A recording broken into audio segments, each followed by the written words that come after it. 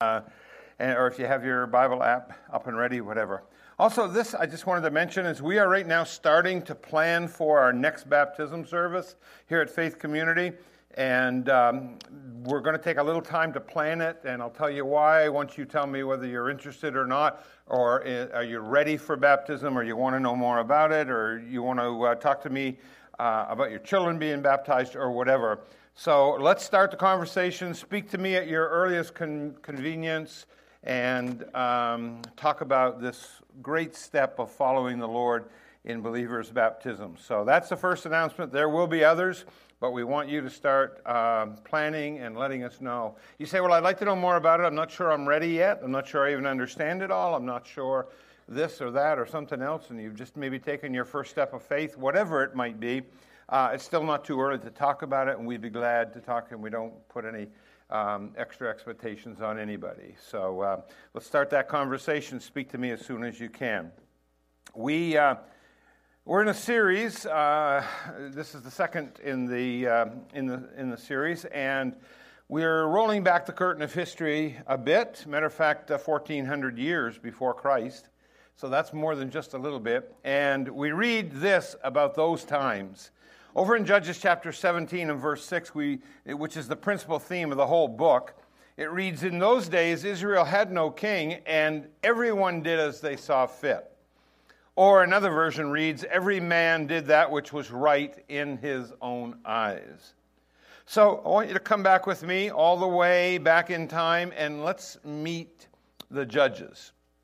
Again, we're introduced to Deborah or Deborah, however you choose to pronounce it. And we're going to look at some of them, not all of the judges, but hopefully it'll give you enough introduction and enough hunger for knowing what this book is about, and we'll repeat that theme over and over so you can catch it. Today, another prominent leader who was a contemporary of Deborah, or of Deborah, and a message that I am entitling, "He Dropped the Ball." How many have ever heard that expression? Okay. How many have ever done it? He dropped the ball. And just out of curiosity, how many of you know where that expression comes from, where it originated?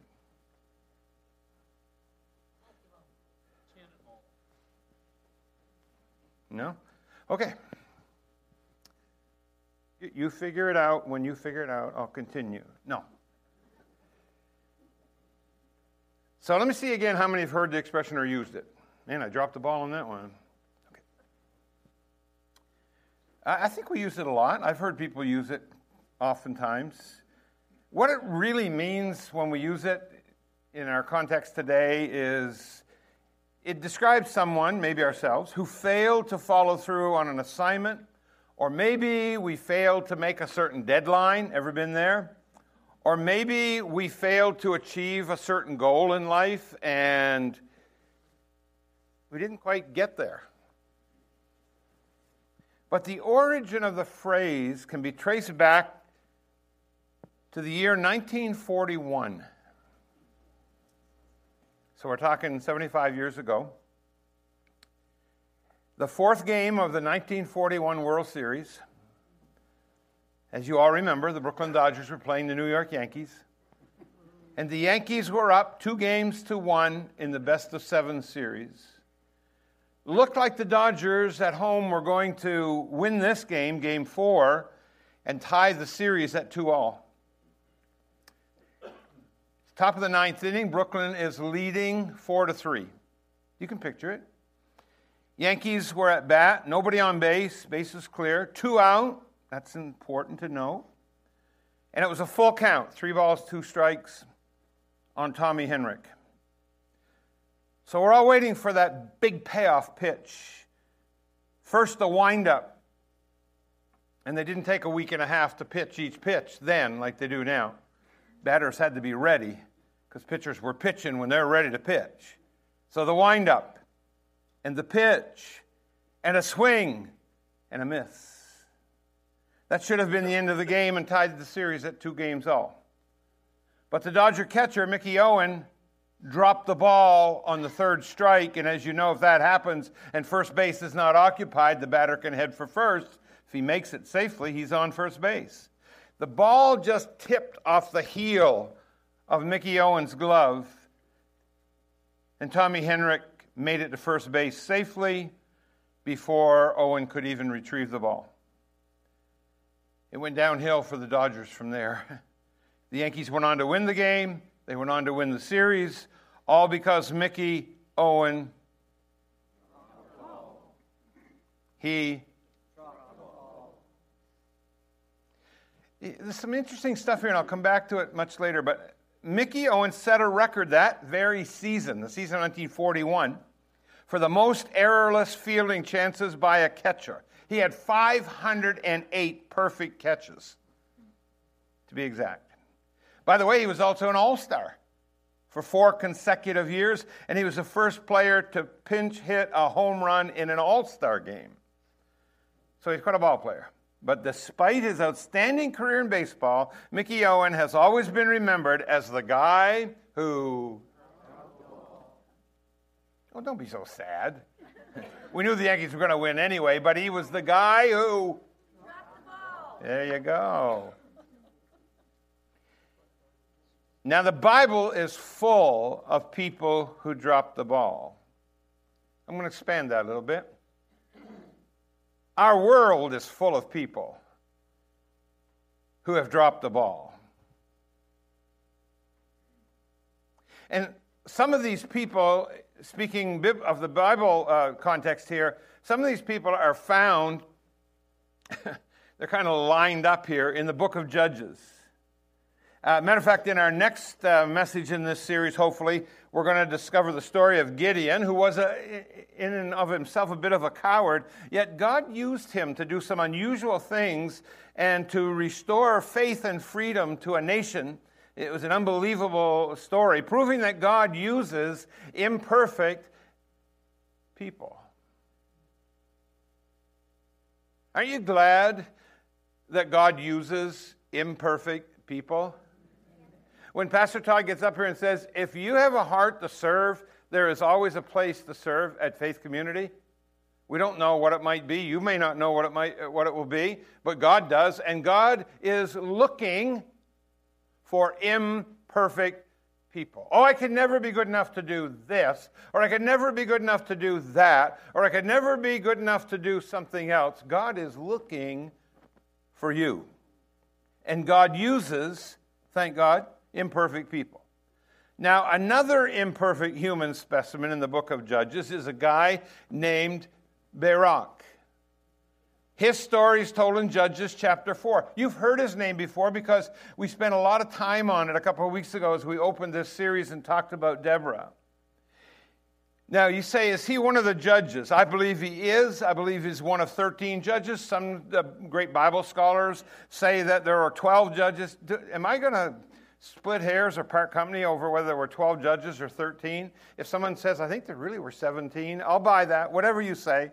He was either a judge, a military commander, a commander/judge, a co-judge with Deborah. I don't know. You just make your choice. I just like looking at this guy, and I want to show you something really specific. It's itsy-bitsy, teeny-weeny. I mean, you may not have even seen it. I've read this through several times, and it never caught my eye before, and that's why I was so anxious to include him in my short list. Now, let's remember.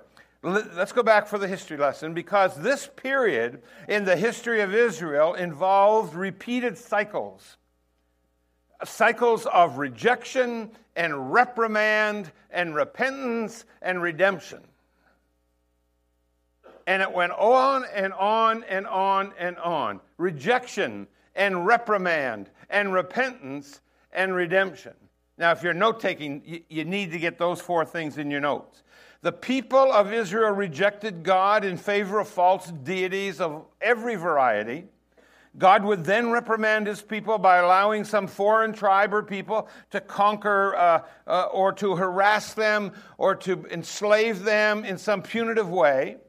And then the Israelis would eventually repent, and God would appoint a new judge. I often use the analogy of a clock, and since we just changed our clocks, everybody has seen a clock face probably in the last 12 or 14 hours. And I said at the top is when they were redeemed, and things were going great, and they were thanking God, and they had gotten back to real, genuine worship. And then as the hand started down, they were starting to reject, and they were starting to run things for themselves and look after their own lives and call their own shots. And as you get down to 6 o'clock, they're pretty much as low as they can go. And then they realize they need help, and they don't know where to go for the help, so they call out to God. And then from there up to the 9 o'clock, they're starting now to repent, get their hearts right, get their lives straightened out. And from there on, the rest of the way up, they're in that redemption mode and so on. If you think of a clock like that, or you think of that cycle, you can remember these four things a whole lot better: rejection, reprimand, repentance, and redemption. And the whole thing here repeats itself over and over and over again. Now, the cycle not only repeats itself with every generation, about 13 times in the great historical book of Judges, but also kept repeating itself and is still repeating itself even to this day in which we live. Now, again, here in the 4th chapter of Judges, we find a new cycle beginning. And it says right there in verse 1, the Bible in chapter 4 says, the children of Israel again, underscore that word, did evil. In other words, we've been here before. In other words, the only thing we learn from our mistakes is that we don't learn anything from our mistakes. The only thing we learn from our history is we don't learn anything from history. And so the Lord turned them over to King Jabin of Hazor. That was a self-governed city-state in the land of Canaan. The commander of Jabin's armed forces was a man named Sisera. He led a massive militia, included 900 iron chariots. That would probably be one of the most fortified types of militaries anywhere, either in that region or maybe even in the known world. 900 iron chariots. Together, King Jabin and Sisera cruelly oppressed the Israelites and enjoyed doing it for some 20 years. Finally, when they couldn't stand it any longer, verse 3 says of chapter 4, Israel cried to the Lord for help. So God called a heroine and a prophetess named Deborah to rescue his people. And she was a shero. She was a true leader for her people. Just brought to the kingdom for such a time as this, if you will. So Deborah, in turn, called on a mighty warrior. His name is Barak. And he gets a lot of abuse from Bible teachers and preachers. And he was weak and he needed the woman to help him, even stand up on his feet and so on. There's more to this story than that, so stay with me.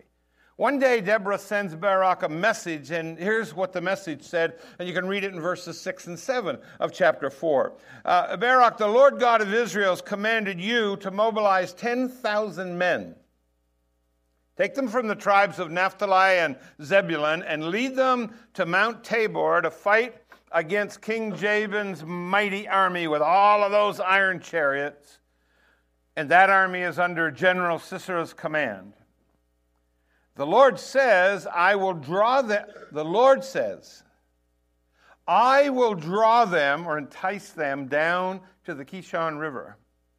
And you, Barak, will defeat them there. That kind of brings us to Barak's fateful fumble, I call it. Because the first thing I see in this very brief biography, you have to really look into this to get some insight into this man and what makes him tick. The first thing we see that Barak did is he defied the word of God. In reply to Deborah's message from God, look at verse 8. Barak says, I will go if you will go with me. And that's where a lot of people think, oh, well, he just didn't have the strength or the courage, and he wasn't much of a warrior, and he couldn't do anything without the woman at his side and so on. And he goes on to say, but if you won't go with me, I won't go. And we looked at these verses a few weeks ago, and we opened this series, and we saw that there's a lot more to what you see than what you just read as you just do a superficial treatment of these verses.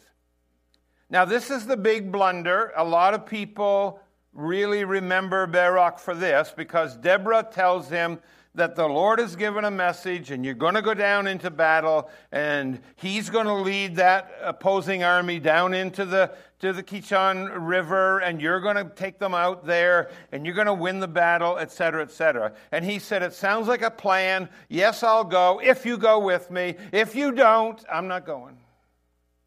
That deal's off. In verse 9, the great leader, Deborah, said something very interesting. She said, in essence, she said, of course I'll go with you.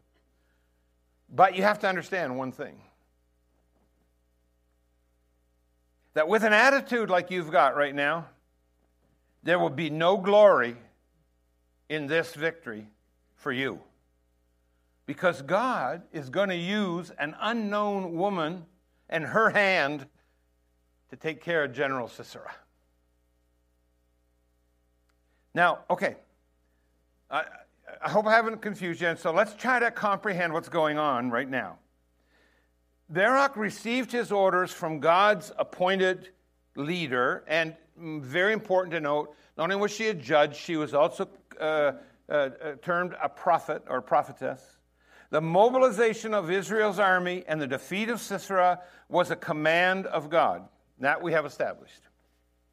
Deborah begins her sentence saying, the Lord God of Israel has commanded you, yet Barak defied the will of God. He was only willing to obey a direct command from God.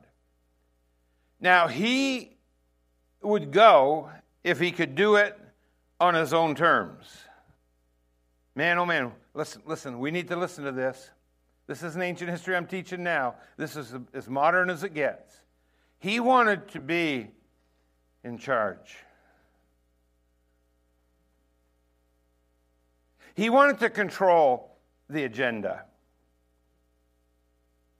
He wanted to call the shots. But it just doesn't work that way with God. Maybe you found that out in your own life. He wanted to be in charge. Let's all say that together, kind of get it in there and just lodge it nice and tightly. He wanted to be in charge. He wanted to call the shots. He wanted to call the shots. It just doesn't work that way with God. And it just doesn't work that way with God. Now, we could say those things over and over, and as we repeat them, we could take out the pronoun he, and we could put in another pronoun, what? I. Hello? Oh, Pastor Bob, I'll do God's will. I'm okay with that. But I'm kind of busy, and I got this going on, and I want to do this, and I don't want to go there, and I have to do something else, so I want to do that on my own terms. It just doesn't work that way with God. If you can't remember anything else from this morning, could you please remember that and just keep saying it over and over and over in your mind and in your heart? It just doesn't work that way with God. It doesn't work. Now, I'm going to speak for myself, not for you, but I can sympathize with Barak. He's being called into a very, very dangerous and uncertain task. It's only natural to want to have some sense of control over the situation. Yes? No? Yes? You get called into some kind of situation and you haven't got a clue what's around the next corner. You don't know how it's going to play out. You don't know how it's going to finish. You don't know if you're going to win or lose or draw or not even be in the contest. And you're thinking this over, and it's going through your mind 24/7. And no matter what you do, eat, sleep, drink, play, work, it's still going through your head, and it never stops. And the bottom line is, you're saying to yourself, God, I'll do whatever you want me to do, but I've got to do it on my own terms. I've got to be in charge of the situation. And that's kind of the way you and I'll take you out of it, I reason things.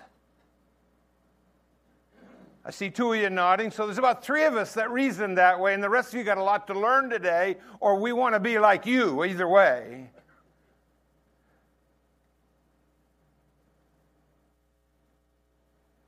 We've got people sitting in this room this morning who have some huge decisions before them. They have some gigantic things coming up this week. Maybe in a few days, maybe at the end of the week, maybe by the weekend. And they've got to either make a decision or make a move or sit and wait to see what the decisions are going to be that will affect them. And my heart is with you because you've got to be at some time saying, man, I wish I knew what was going to happen. Man, I wish I knew how this was going to play out. Man, I wish I knew where I was going to be in my life in a week or a month from now so that I could start planning accordingly, but I'm not in charge. That's right, you aren't. I'm glad you realize that. He's in charge, and until you give him the keys to the mansion, you're not going to know what's going on, and you're going to be terribly confused as you go through whatever it is you're going through. Many of us spend years struggling to get control of our lives when all God wants us to do is let go. Is that true?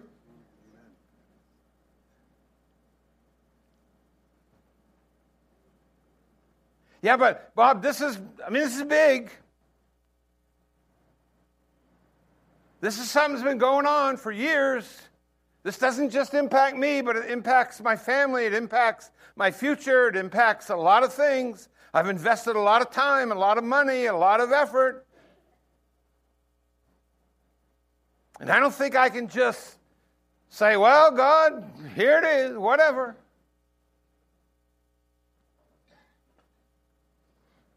And so we keep struggling for the control of our lives. That's what it's about when all God wants us to do is simply let go. And when I say simply, I'm not oversimplifying. I'm not pretending that that's always an easy choice, because it isn't. Let's read that statement together.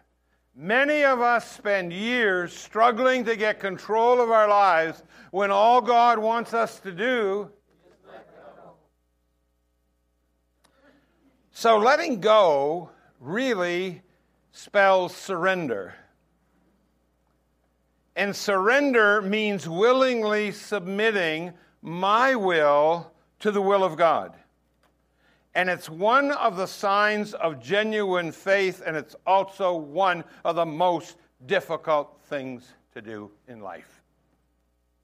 I wouldn't stand here and tell you, oh, just do this, this, and this. Bang, it's all done. You're all better. Everything's over. You'll never even think of it again. I wish I could tell you that. But we just said together that some of us spend years struggling over these issues until we get to that point of surrender. Some of you are still struggling over something. Maybe it could have been resolved a year ago, 2 years ago, 10 years ago. I don't know.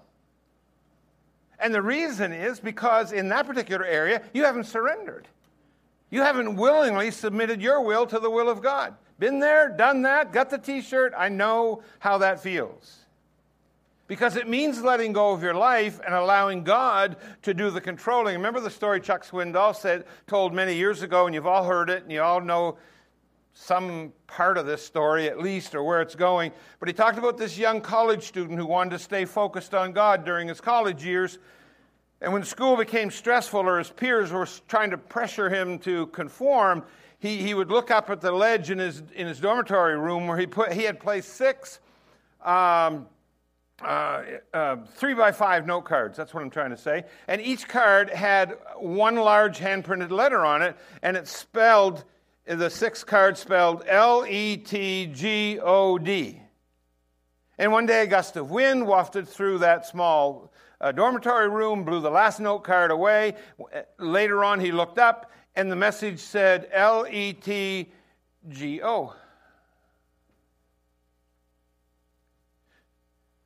Let go and let God. That young man learned a vital truth that day. And a lot of us have used that little phrase, let go and let God. Well, what does it mean? In order for God to truly take hold of our lives, we must first let go of those lives. See, and I think some people teach this, but some Christians go on their merry way believing, hey, look, I'm a lot more committed and submitted and surrendered today than I was a year ago. And I probably was only 50% committed at that time. Maybe not even that. I bet you I'm 75 or 80. I'm doing good, aren't I? No, I'm getting there. A little bit of time, Bob. I'm going to make it. Hate to burst your bubble, but you're not going to make it that way.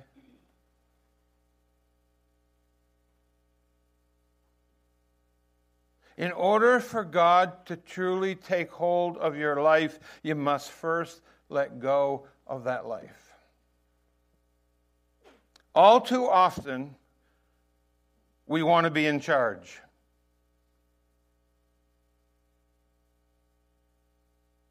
That's why some people struggle so with spiritual growth. They just can't seem to grow. They can't get beyond a certain point. They've come up to a certain standard. They're cruising now. Everything seems to be fine. And they just can't seem to go to the next level. Because they're content with where they are, and they want to be in charge. And if they have to go to the next level, it might be uncomfortable. They might be called to do something that they're not really ready for. They don't know what how many unknowns are going to be out in the next future, be it near or distant. And they just want to be in charge. Now, all too often, you and I want to be in charge of our own lives. And here's something else that I find rather amusing, but it's true. Stay with me. We act so much that we want to be in charge, that we actually fool ourselves into believing sometimes that we really are in charge of our lives.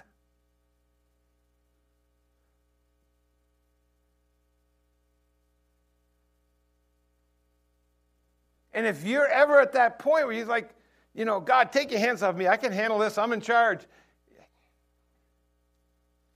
Nobody is in charge of their own lives. Nobody can tell what's going to happen a minute from now, an hour from now, a day out, a week, a year. Nobody. Boast not yourself of tomorrow. Thou knowest not what a day may bring forth.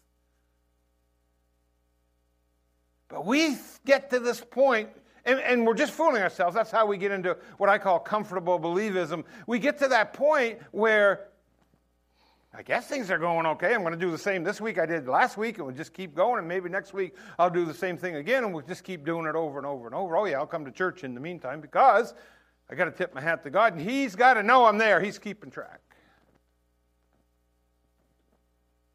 And we really fool ourselves into believing that there's some part of our lives that we're in charge of. Now, let me just tell you this. Even if God's not in charge, you don't think He's fully in charge and you've fully given your life to Him, can I just wipe all that off the slate? He's still in charge. See, we want to be the captain of our own fate. It's March Madness. I love the post-game interviews. Hey, we won, now we control our own destiny. That's the stupidest statement, honestly. Of course, it would have to be athletes that do it, but it just saddens me for people to think that way, to even have their minds set. I don't care if it's athletics or what it is, that they control anything. You don't control your own destiny. You're not the captain of your own soul. You're not the commander of the future. We say, in essence, thy will be done, but what we really believe is my will be done. Genuine faith means learning to let go and letting God take charge. And only when we are fully surrendered to God can we experience the fullness of God's life and what God wants for us in life. So Barak's power play revealed a lack of faith and trust in God. Yes, I accept that. It resulted in the loss of glory and honor for him. He wasn't going to do it God's way at first, so he's not going to get the glory for it. And he's not going to get the accolades for winning that great battle. Rather than being given the honor of personally defeating his enemy, He's not going to bring down the last enemy or the big general. Sisera would be killed by a civilian woman who'd never even lifted a sword before. She was good with a tent peg there. But there is so much more to Barak's story. Now let's get off the negative and let's leave the poor man alone. He's recorded in the Bible rather prominently, and you and I haven't quite made it yet. So let's not get too tough on him. Huh? Because even though he defied the will of God, we next find that he depended, and this is what's often left out of the story when people teach it, he depended on the Word of God. He made a monumental error. He dropped the ball. Okay? Not only could his team have won the World Series, but he could have been the hero. He could have been the star of the series, right? But consider what it was that Barak demanded and his motive for it. While it's true he overstepped his bounds, and it's true he kind of went against his leadership by demanding Deborah accompany him, it was also a sign of his dependence on the Word of God. You see, the Bible tells us that Deborah was a prophet or prophetess, however you want to translate it, verse 4. And that means she received direct divine revelation from God. God spoke through the prophet. God spoke through Deborah. And here's the point I wanted to make. Took a while getting there. Barak didn't want to make a move without her presence. Listen, because she was the very instrument or the oracle of God. And I know when you read that first time, you caught that right off. But I've had to read that 20 times before it even started to register. And then had to read some stuff about it before it started to make sense to me. Now keep in mind, folks, the nation of Israel had abandoned God's word. They were ignoring his commands. That's how they wound up in the mess they were in the first place. And I want to bring this down to personal living because some of you can get your escape route by saying, oh, this is the Old Testament and doesn't apply to me and there's nothing here for today's living and so on. You're not listening with both ears in your heart. Listen closely, fellow pilgrim. If you do likewise in your life, I mean, do like the nation of Israel and abandon God's word for your life and ignore God's commands for your life, I can stand here this morning and guarantee something. Todd talks about guaranteeing. You will wind up in a pitiful mess of your life, not unlike the people of Barak and Deborah's day. Oh, Bob, don't worry about me. I seem to be doing okay. I'm coasting along here pretty good. I'm feeling okay. I know God's there if I need him. And, if I get in a pinch, I'll pray. My friend, if you only pray when you're in trouble, you're in trouble.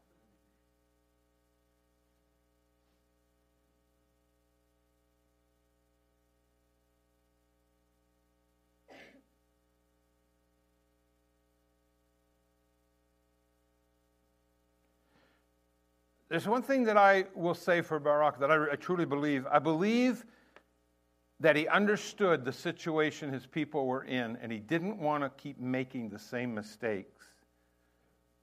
So he listened to what God said through Deborah, and he obeyed what God commanded. And the Bible tells us that he, in fact, would engage this great general, Sisera, including the 900 iron chariots. He would go to battle against him, just as God ordered, and he utterly defeated them, just as Deborah said he would. Now, I don't believe there's still, personally, believe any way you want to, I don't believe there are still modern-day prophets and prophetesses, like in the Old Testament type, in the world today. Some do, and I don't have a problem if they believe that. I don't. I don't believe that I need that because God gives me the same direct divine revelation to me, to you, to all individuals as he once did in times past, but he does it differently. He doesn't do it through another prophet or a prophetess or someone else telling me what God's saying for me. I believe God has given us his word. I believe the Bible is his word. And I believe it's the complete and full revelation of the plan and the word of God to all mankind. Without apology. And contained within the thin leather-bound pages, that leather doesn't last long, does it? Contained within those pages is the very Word of God. This is not a religious book. This is a relationship book. This is a living document. Delivered by the Holy Spirit. This is the Theopneustos, the God-breathed Word of the living God. That's why we need to love it. That's why we need to live it. That's why we need to learn it. That's why we need to let it guide us. And that's why we need to go to it for healing, for strength, for courage, for wisdom, and anything else we need. I am not depending on someone else saying, I got a word from the Lord and I need to share it with you because this is for you. They can share it. But I'm going to take the Word of God and I'm going to listen to the author of this book, the precious Holy Spirit of God, and I'm going to let Him teach me, and I'm going to let Him illumine the thoughts and the words and the intents of this book, and I'm going to get for myself the plan of God for me. Here's what the Bible says. Thy word, God, is a lamp unto my feet.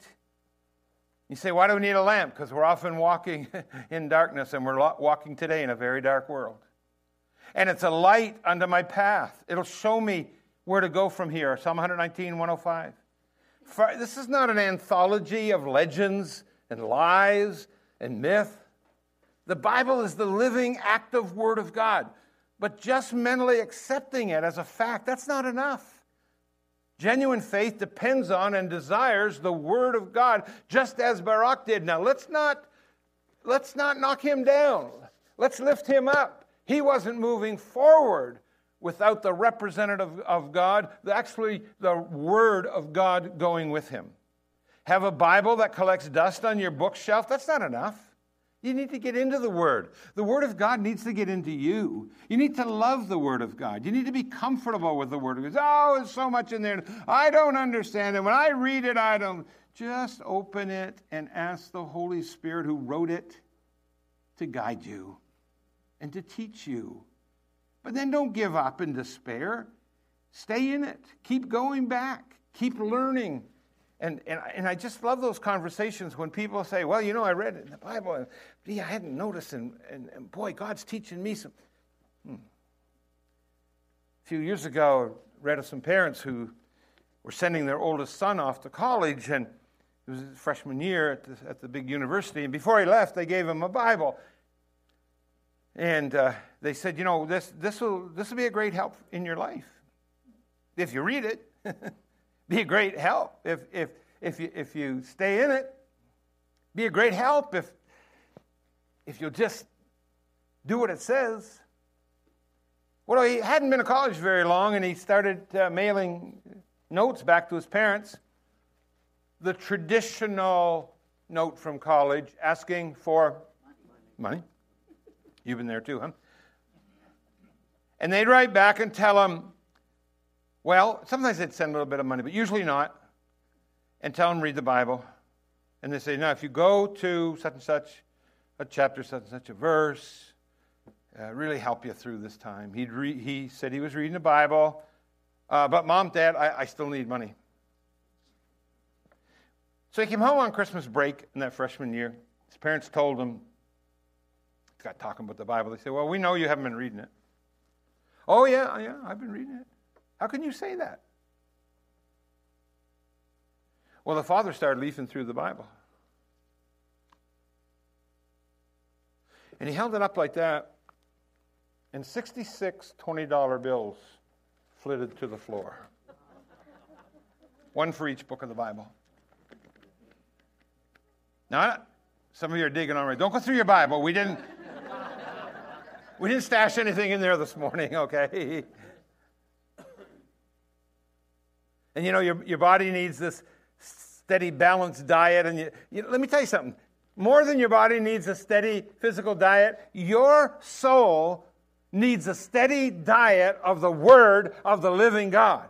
Our spirits cannot survive without the Word of God, and God has set down for us a banquet beyond compare with 31,173 nutrient-rich verses, and He encourages us to come to the feast. Don't starve yourself. Don't starve yourself. I tell you, the Bible is more than a history book. It's more than some set of religious rules that you got to keep or you'll be in big, big trouble. It's God's revelation of who He is. It's bigger than what we think. It's His plan for redemption and restoration. It's His plan for the universe. People look out on the world today and they look at the geopolitical scene and they look at what's happening in this country and that region and someone else. And there's some countries are great at rattling sabers and they're threatening this and they're going to do that. And you know, we get caught up sometimes in those conversations, almost like we believe somebody on this earth has control over the universe. Let me tell you, nobody does. And of course, the absolute best for me, and I don't want to get into a debate here, I just want to open up this can of worms to get you squirming, but the best of all to me is the whole climate change. This place is going to blow up, it's going to self-destruct, there's no chance, and it's all man's fault, and we're going to just, one day we're going to poof and be gone. And it took scientists to prove that, although many of the scientists are now disproving it and saying that was all a scam to start with. So it comes down to this, whether you believe what I just said or not. Who's in control? Does He control the universe? Does He have a plan for the universe or doesn't He? See, that's why we need the Word of God.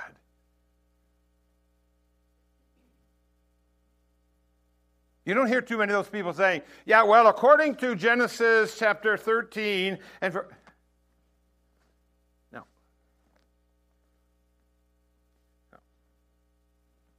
So it's His plan for us. It's His plan for you. Wow. It's His plan for me. Man, I got so thirsty when I first came to the Lord and got interested in really, really, really what He had to say to me. I couldn't put this book down. I read the whole thing in a month. And I read it I don't know how many more times in the ensuing year.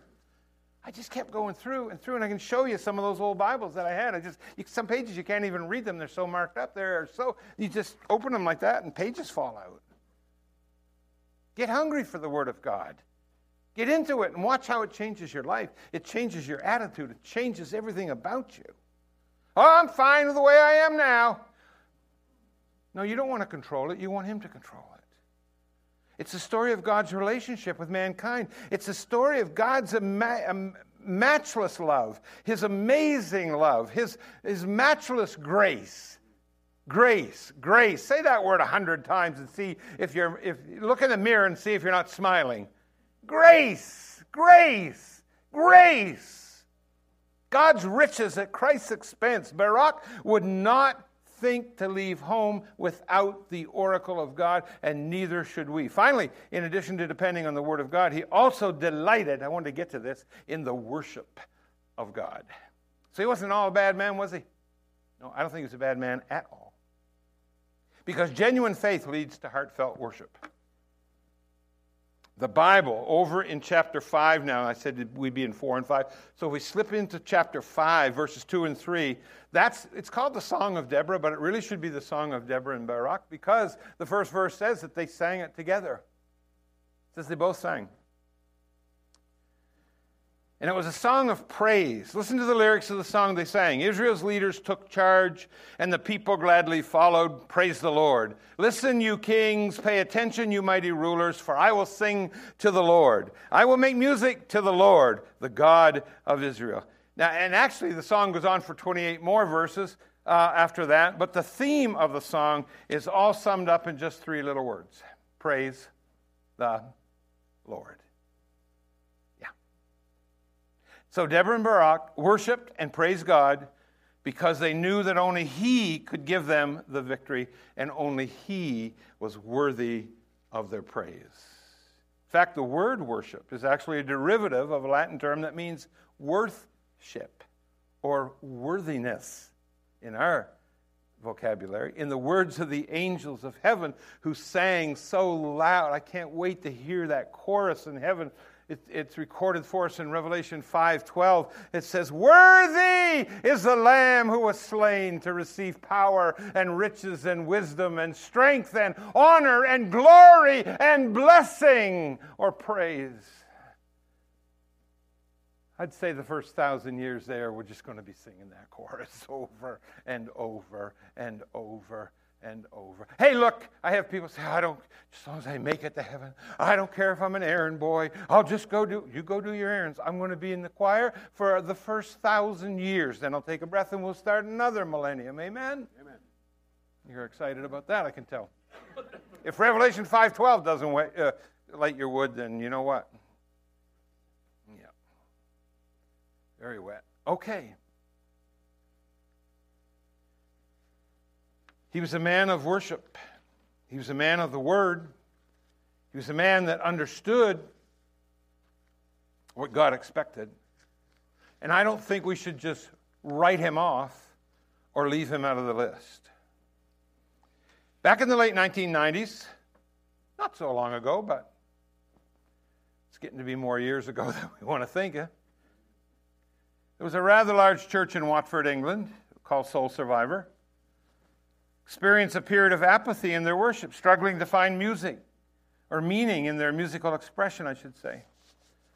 So the pastor, Mike Pilavachi, felt that they had allowed the altar to become more of a stage. And their worship was more performance than praise. So he made a very bold decision to get rid of the speakers and subwoofers and all that stuff, and there'd be no more guitars, no more drums, no more keyboards. And for at least a while, a period of time, the church would have to learn to sing God's praises without all the modern innovations, all the contemporary Christian music equipment. And as a result, they began to encounter God in a fresh way.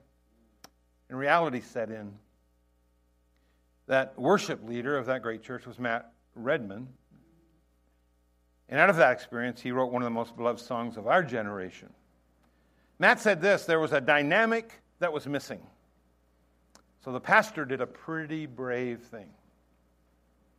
He decided to get rid of the sound system and get rid of the band for a season. And so we gathered together in that big crowd with just our voices.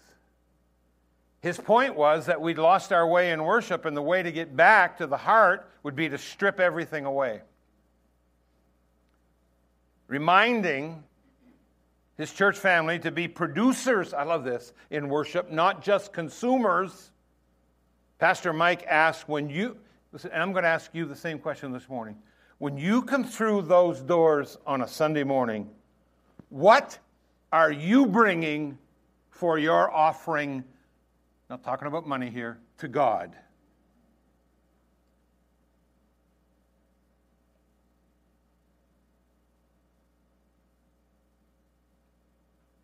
Matt says the question, like here just now, led to some pretty embarrassing silence. But he said eventually people broke into a cappella songs, heartfelt prayer. They started encountering God in a fresh way.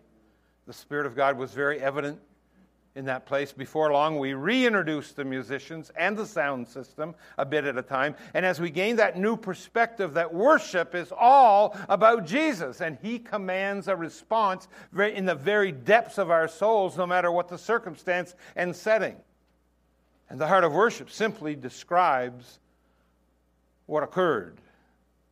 See, when the music fades and all is stripped away, and I simply come longing just to bring something that's of worth that will bless your heart, I'll bring you more than a song. For a song in itself is not what you've required. God, you search much deeper within through the way things appear. You're looking into my heart.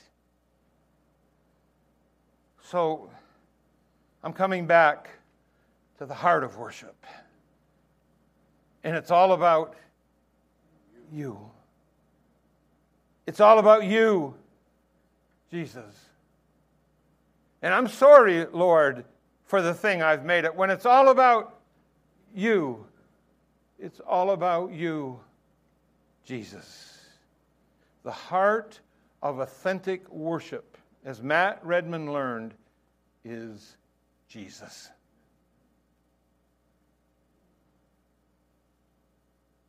Both Barak and Deborah knew that true worship was worship of the living God.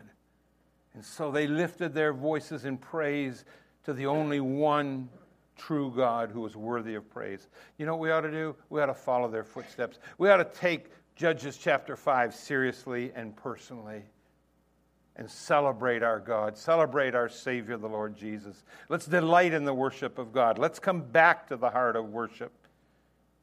And while I'm kind of bringing this back to where I started, if speaking worship, the worship team and band members would like to come now and take their place, I'd appreciate it. But don't interrupt the flow here, because I want to bring the people back to just exactly where I started. So, folks, if you're still seated, would you please listen very carefully as I wrap up, because here's what I want to say. In the end, Barak proved to be both a man of faith and a hero to his people. How many remember Mickey Owen? Ever heard the name? Oh. Well, Mickey Owen, what, Rick? Dropped the ball. Let me tell you something else, my friend. Listen to this. That great all-star baseball catcher, he was never admitted to the Baseball Hall of Fame. On the other hand, can I just have your attention for a few more seconds? Barak dropped the ball, yet he was elected to Faith's Hall of Fame. Go to Hebrews 11, verse 32. His name is engraved there alongside the great home run hitters like Moses and Abraham and Joseph. What's the difference, you ask? God, I think, is a lot more forgiving than most baseball fans. And He loves to use imperfect people, just like you and just like me. Thank you, dear Jesus. Thank you. So now let's stop and reflect for just a moment. And let's come in to your personal circle. And let's ask a question or two. Maybe you've dropped the ball in your life. Yeah, you say, Bob, I've dropped the ball. I've run back to the screen many times trying to retrieve the ball, and I still keep dropping the ball. God specializes in people like us. Aren't you glad? You say, I've made more than my fair share of mistakes. And some would be so honest as to say, there have been times I've even resisted God in my life. I know He's more powerful. There's no question about that. I know He controls the universe. I know He knows who I am and where I am and what I'm doing. But yeah, I've resisted Him. Let me just tell you that the same grace that God extended to Barak, He offers to us. And all He requires is that we receive it in faith. Let me just say this final thing. It's available to all. And it's available to each of us. See, if I just said it's available to all, you could walk out of here and say, well, I know all, but He didn't. No. It's universal and personal. That's what I love about the grace of God. And if you're ready to pick up the ball, if you're ready to move on in this game of life, I want to invite you to make that decision for Christ today. Firmly and finally. Don't keep playing around with it in your mind. Don't play with that kind of stuff. Get it settled in your heart today. Even while we stand and sing. In just a moment, we're going to stand and sing Matt Redman's great song. And we're going to take in and drink in the words of that song and the meaning and the background. I know it'll stick with you. But some of you are here today and you're in the throes of a great decision, the decision to accept Christ as your personal Savior. And I urge you and invite you to do it today. And then listen to this. I also urge you to seal it by sharing that wonderful decision with me before you leave this place today. God bless you. Thank you for listening. I love you. And I know God has something great in store for you.